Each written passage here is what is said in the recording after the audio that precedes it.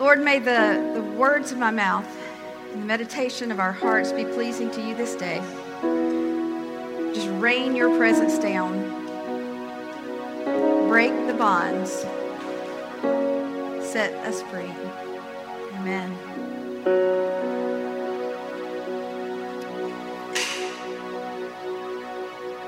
There is a book that is called Loony Laws. It's as good as the title says. There are different references in here. I'm going to share a few of them with you. In Ottumwa, Iowa, it is unlawful for any male within the corporate limits of the city to wink at any female person with whom he is unacquainted. In Los Angeles, you cannot bathe two babies in the same tub at the same time. In Zion, Illinois, it's illegal for anyone to give lighted cigars to dogs, cats, and other domesticated animals kept as pets. In Carmel, New York, a man cannot go outside, and guys, pay attention to this. A man can't go outside while wearing a jacket and pants that do not match. In Gary, Indiana, persons are prohibited from attending a movie house or other theater and from riding a public streetcar within 4 hours of eating garlic. In St. Louis, it's illegal to sit on the curb of any city street and drink alcohol from a bucket. In Hartford, Connecticut, you aren't allowed to cross the street while walking on your hands. And in Michigan, a woman isn't allowed to cut her hair without her husband's permission. Jennifer, you want some help on that one? In Baltimore, it's illegal to throw bales of hay from a second-story window within the city limits, and it's also illegal to take a lion to the movies. You know, this goes on.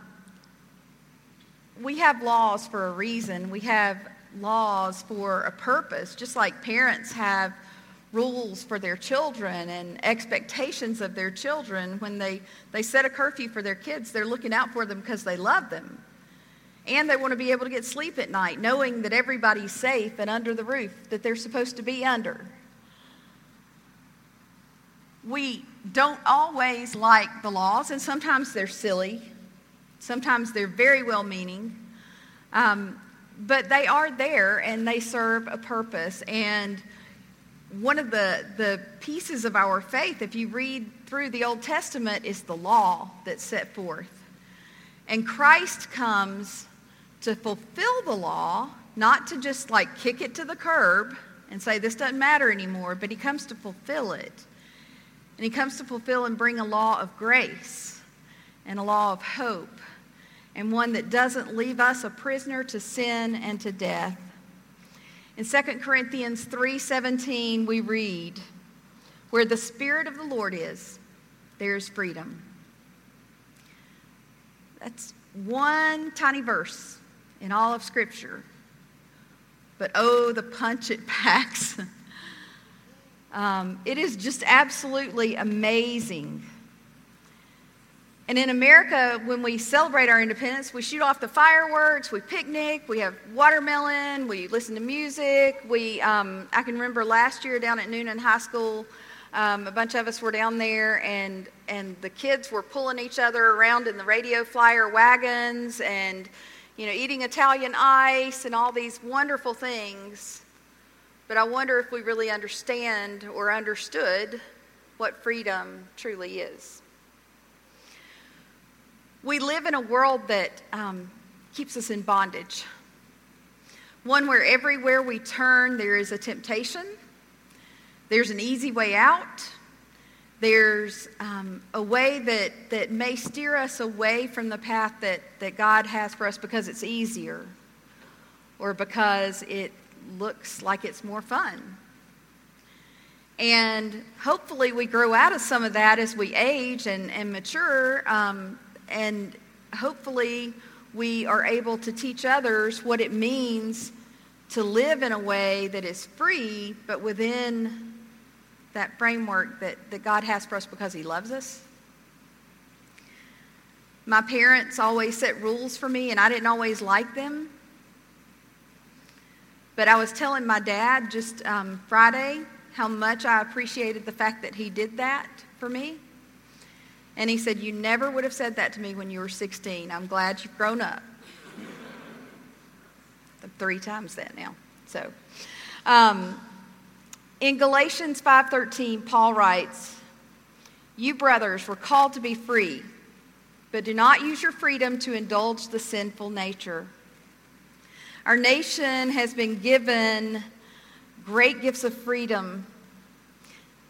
It's also been given great liberty. And with liberty and freedom becomes responsibility that is demanding and nurturing and all those things. And sometimes it's just easier to go the other way. Freedom comes with a gift of the Spirit that allows great things to happen. I have a friend who was a youth director at Rockville United Methodist. This was several years ago. And he was new there. He's 21, and he comes in first ministry job, and he is going to change the world with that one youth group. And he probably did, because some of them have gone on to do great things. But as he sat there and they began to talk about fundraising for the mission trip, he said, "Okay, so what are we going to charge for y'all to wash the cars?" And he said, "I'm thinking $5. There was an experienced youth chaperone who was in the group of the youth council, and he said, "Hold on just a minute." He says, "We don't need to charge anything." And my friend is like, "Wait a minute, we want money for the trip. What do you mean we don't charge anything?" He said, "Give people the freedom to do what they want to do." And the objection was, they're going to take advantage, we're not going to get money, we're not going to, and he said, "Trust me. I know this is your first time out. Just trust me. Trust God. Set this free and let God take it." Well, they washed 200 cars. Who's good with math? 200 times 5. 1,000. Thank you, Luke. By the time they got done, they had close to $5,000 not charging anything because they simply just let the Spirit work. Sometimes we want to put a boundary and a parameter, and sometimes it's because we think it's acceptable and we don't want to charge people too much for something when we're doing a fundraiser or something like that. But when we open it up and let people give and let the Spirit work through them, amazing things can happen. Our hope is anchored in Christ, our Savior, and as we begin to look for the way that He would have us to take, to be free, truly free, we have to take a look at where we are. Are we as a church more of an institution, or are we a movement of the way? Are we seeking merely to perpetuate ourselves and our existence, or are we seeking to proclaim the message of good news? Which one will set people free? When we become inwardly focused instead of outwardly focused, we put a block in the way. Jesus calls us out on that. He called the disciples out on that. He called the people that he went to minister to out on that. And he said, "I'm going to challenge you. Set down the restrictions and go and do in my name. Get out there. Don't take for granted that somebody's heard it. Don't take for granted that someone has what they need. Ask the question. Love them, feed them, clothe them, teach them. Tell them your story. We're in a world that is hungry for the word, and it is bound by things that cause them not to feel that presence of God that is always there, no matter who you are. God meets you where you are, but he won't leave you there. Amen? There are times when we stand on the sidelines and we are called to jump into the game. There are times when we are called to step up and do an evaluation. And sometimes we're harder on ourselves in that regard than we need to be. A friend of mine who's a professor was doing an experiment with his class, and he said, we're going to learn about freedom. And so he gave them the lesson, and he talked to them, and he presented the retreat. They did the retreat, and when they got done, they said, okay, so how are we graded? And he says, you get to grade yourselves. And they're like, wait a minute. They said, we get to grade ourselves. And he said, yeah, but you got to take it seriously. Well, they all graded themselves. And he graded them, and he put the papers side by side, and their grade was about 2 letter grades below where he had them. And he said, why are you so hard on yourselves? And they said, oh, I made this mistake and that mistake and the other mistake. He says, did you learn something today? They said, yeah. And he said, take that and go with it. You are capable. You have been given the skills. You are about to be set free in a classroom. Trust yourself. Trust that the instruction you have been given will guide you. Trust that the words that you have composed for your lessons, for your students, will go through. He asked them what all they learned, and he says, y'all went beyond my expectations.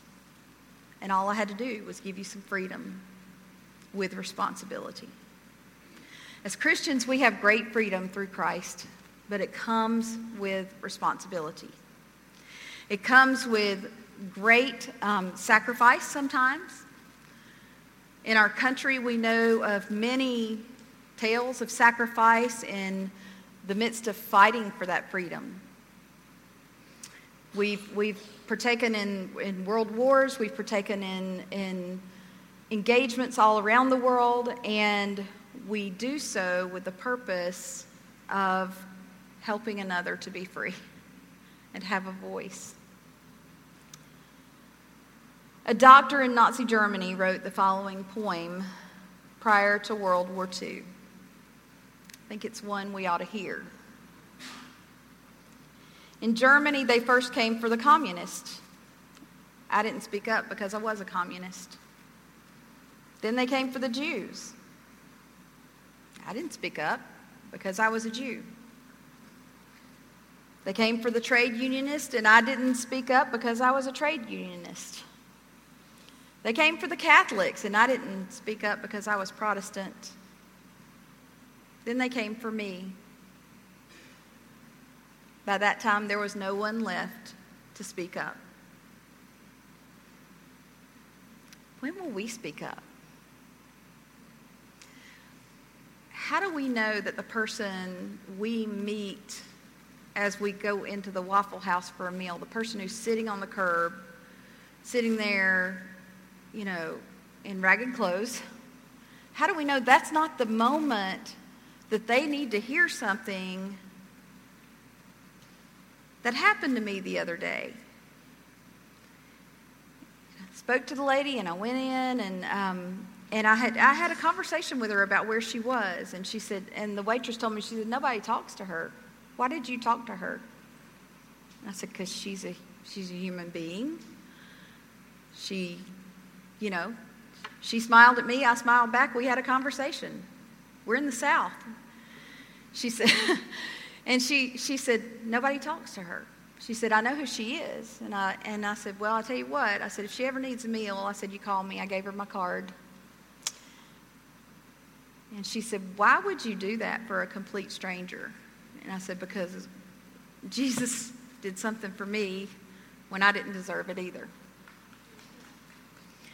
Now, I'm not saying that to get y'all to pat me on the back. I'm saying that to say, in our mundane errands, our mundane desire to go get a waffle and hash browns and scrambled eggs, we can have the opportunity to teach someone about Christ. I found out when the lady goes to Waffle House, and I'm probably going to pop in down there just to learn more about who she is. Because it tore me up that nobody would speak to her. We are called as Christians to have a passion and an intensity to our faith, to turn things around, and it requires us to do those things that are demanded of the freedom. You know, that we're told time and time again that to whom much is given, much is expected. And that's the absolute truth. You know, I can remember growing up in 4-H, and I can remember being elected to a leadership position, and I thought, oh, this is cool. We get to call the shots, all 8 of us up here. And somebody very quickly said, you get to do the work. I said, whoa. You know, we want to be up front and have fun. They said, you get to do the work. And they said, let's get through this first district rally and then you'll see what we're talking about. And they were right. And we got to do the work. And if you're not willing to be a servant, it'll break you as a leader. We are called as Christians to pray. Paul, in writing to Timothy in 1 Timothy 2, tells him to be strong in the grace that is in Christ Jesus. And part of that requires prayer and study of Scripture and fellowship and getting together and worshiping and singing songs of praise and living in a way that you stop for the little things, because you never know.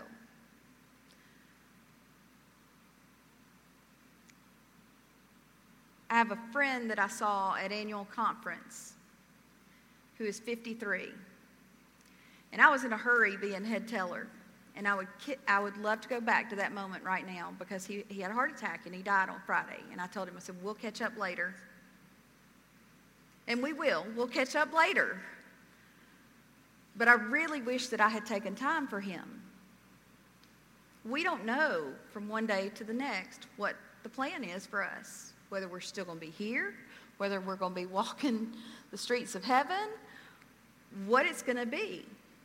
But because the Spirit is alive and well in us, through the grace of Jesus Christ and the goodness of God, we have the ability to walk freely every single day and make the most of every minute we have.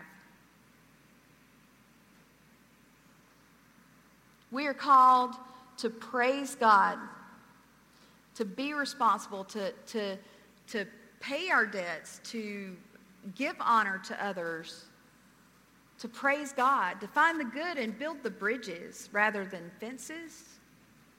A bridge is a whole lot easier to get over. We are called to persuade people by our actions. In 1 Peter 2:12, it says, always let others see you behaving properly, even though they may still accuse you of doing wrong. Then on the day of judgment, they will honor God by telling the good things they saw you do. In Acts 26, 28, and 29, Agrippa and Paul were having a conversation, and Agrippa asked Paul, in such a short time, do you think you can talk me into being a Christian? Paul answered, whether it takes a short time or a long time, I wish you and everyone else who hears me would become like me, except, of course, that is for these chains. And he wasn't meaning he wanted them to be Paul, but he wanted them to be like him and know Christ as Savior, as Lord, as Redeemer, as Deliverer. It's not a theme that is uncommon to us as Americans. Historically, we have time and time again been called to be a light for our nation, for other nations. We hear it in the words of Abraham Lincoln in a speech from 1863. We have been the recipients of the choicest bounties of heaven. We have preserved these many years in peace and prosperity. We have grown in numbers, wealth, and power as no nation has ever grown. But we have forgotten God. We have forgotten the gracious hand which preserved us in peace and multiplied and enriched and strengthened us, and we have vainly imagined in the deceitfulness of our hearts that all these blessings were produced by some superior wisdom and virtue of our own. Intoxicated with unbroken success, we have become too self-sufficient to feel the necessity of redeeming and preserving grace, too proud to pray to the God that made us. Robert E. Lee, in that same era, said, "We poor sinners need to come back from our wanderings to see pardon through the all-sufficient merits of our Redeemer, and we need to pray earnestly for the power of the Holy Spirit to give us a precious revival in our hearts and among the unconverted."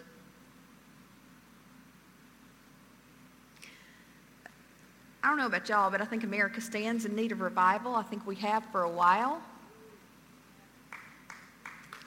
I think our churches stand in need of revival. I think we all stand in need of revival regardless of where we are in our walk today. There is revival that God has in store for us.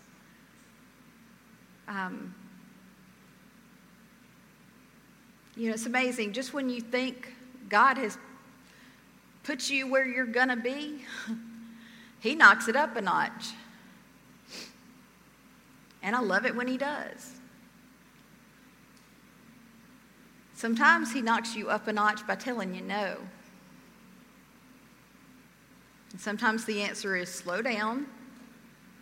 And sometimes the answer is I need for you to grow a little bit. And then there's the go answer.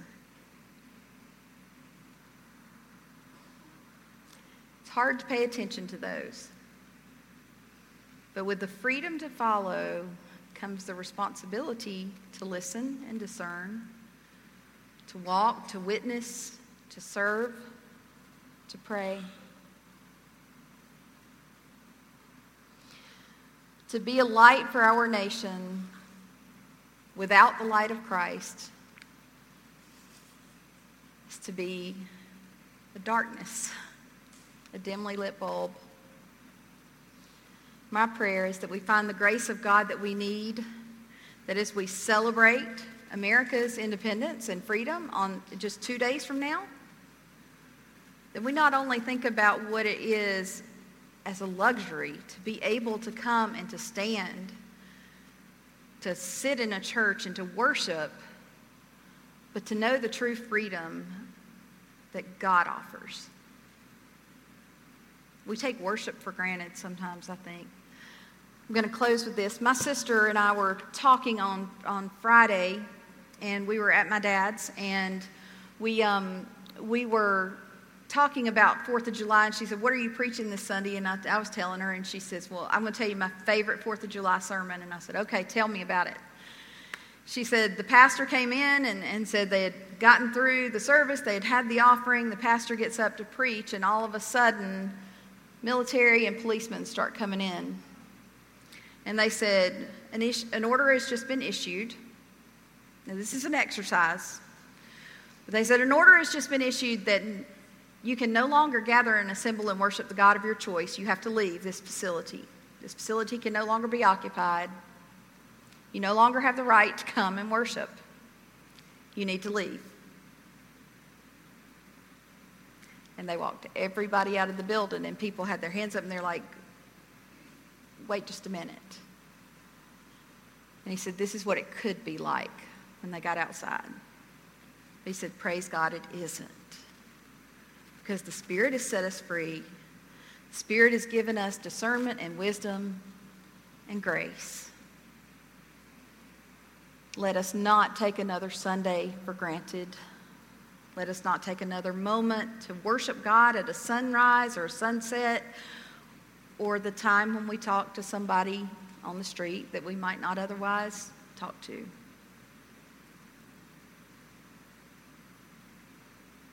Would you pray with me?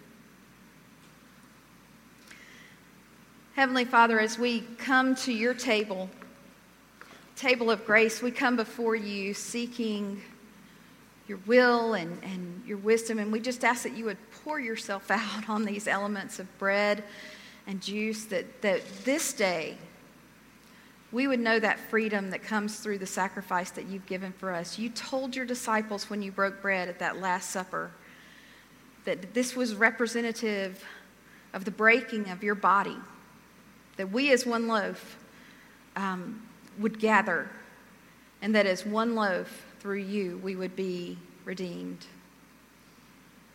Your Son broke that bread, and he gave you thanks, and he asked us to take it in and to remember. And he raised that cup, and he asked for your blessing on that cup, symbolic of the new covenant that he would make through the shedding of his blood, the giving of his life, that we would be forgiven of our sins, and also that we would remember that through his resurrection, we too would have eternal life. So we come and we ask your blessing on each and every one of us here, on this feast before us, on our lives as we leave this place, and as we travel, on our country and on all the nations of the world, that there would be peace, there would be hope, and there would be freedom. Amen.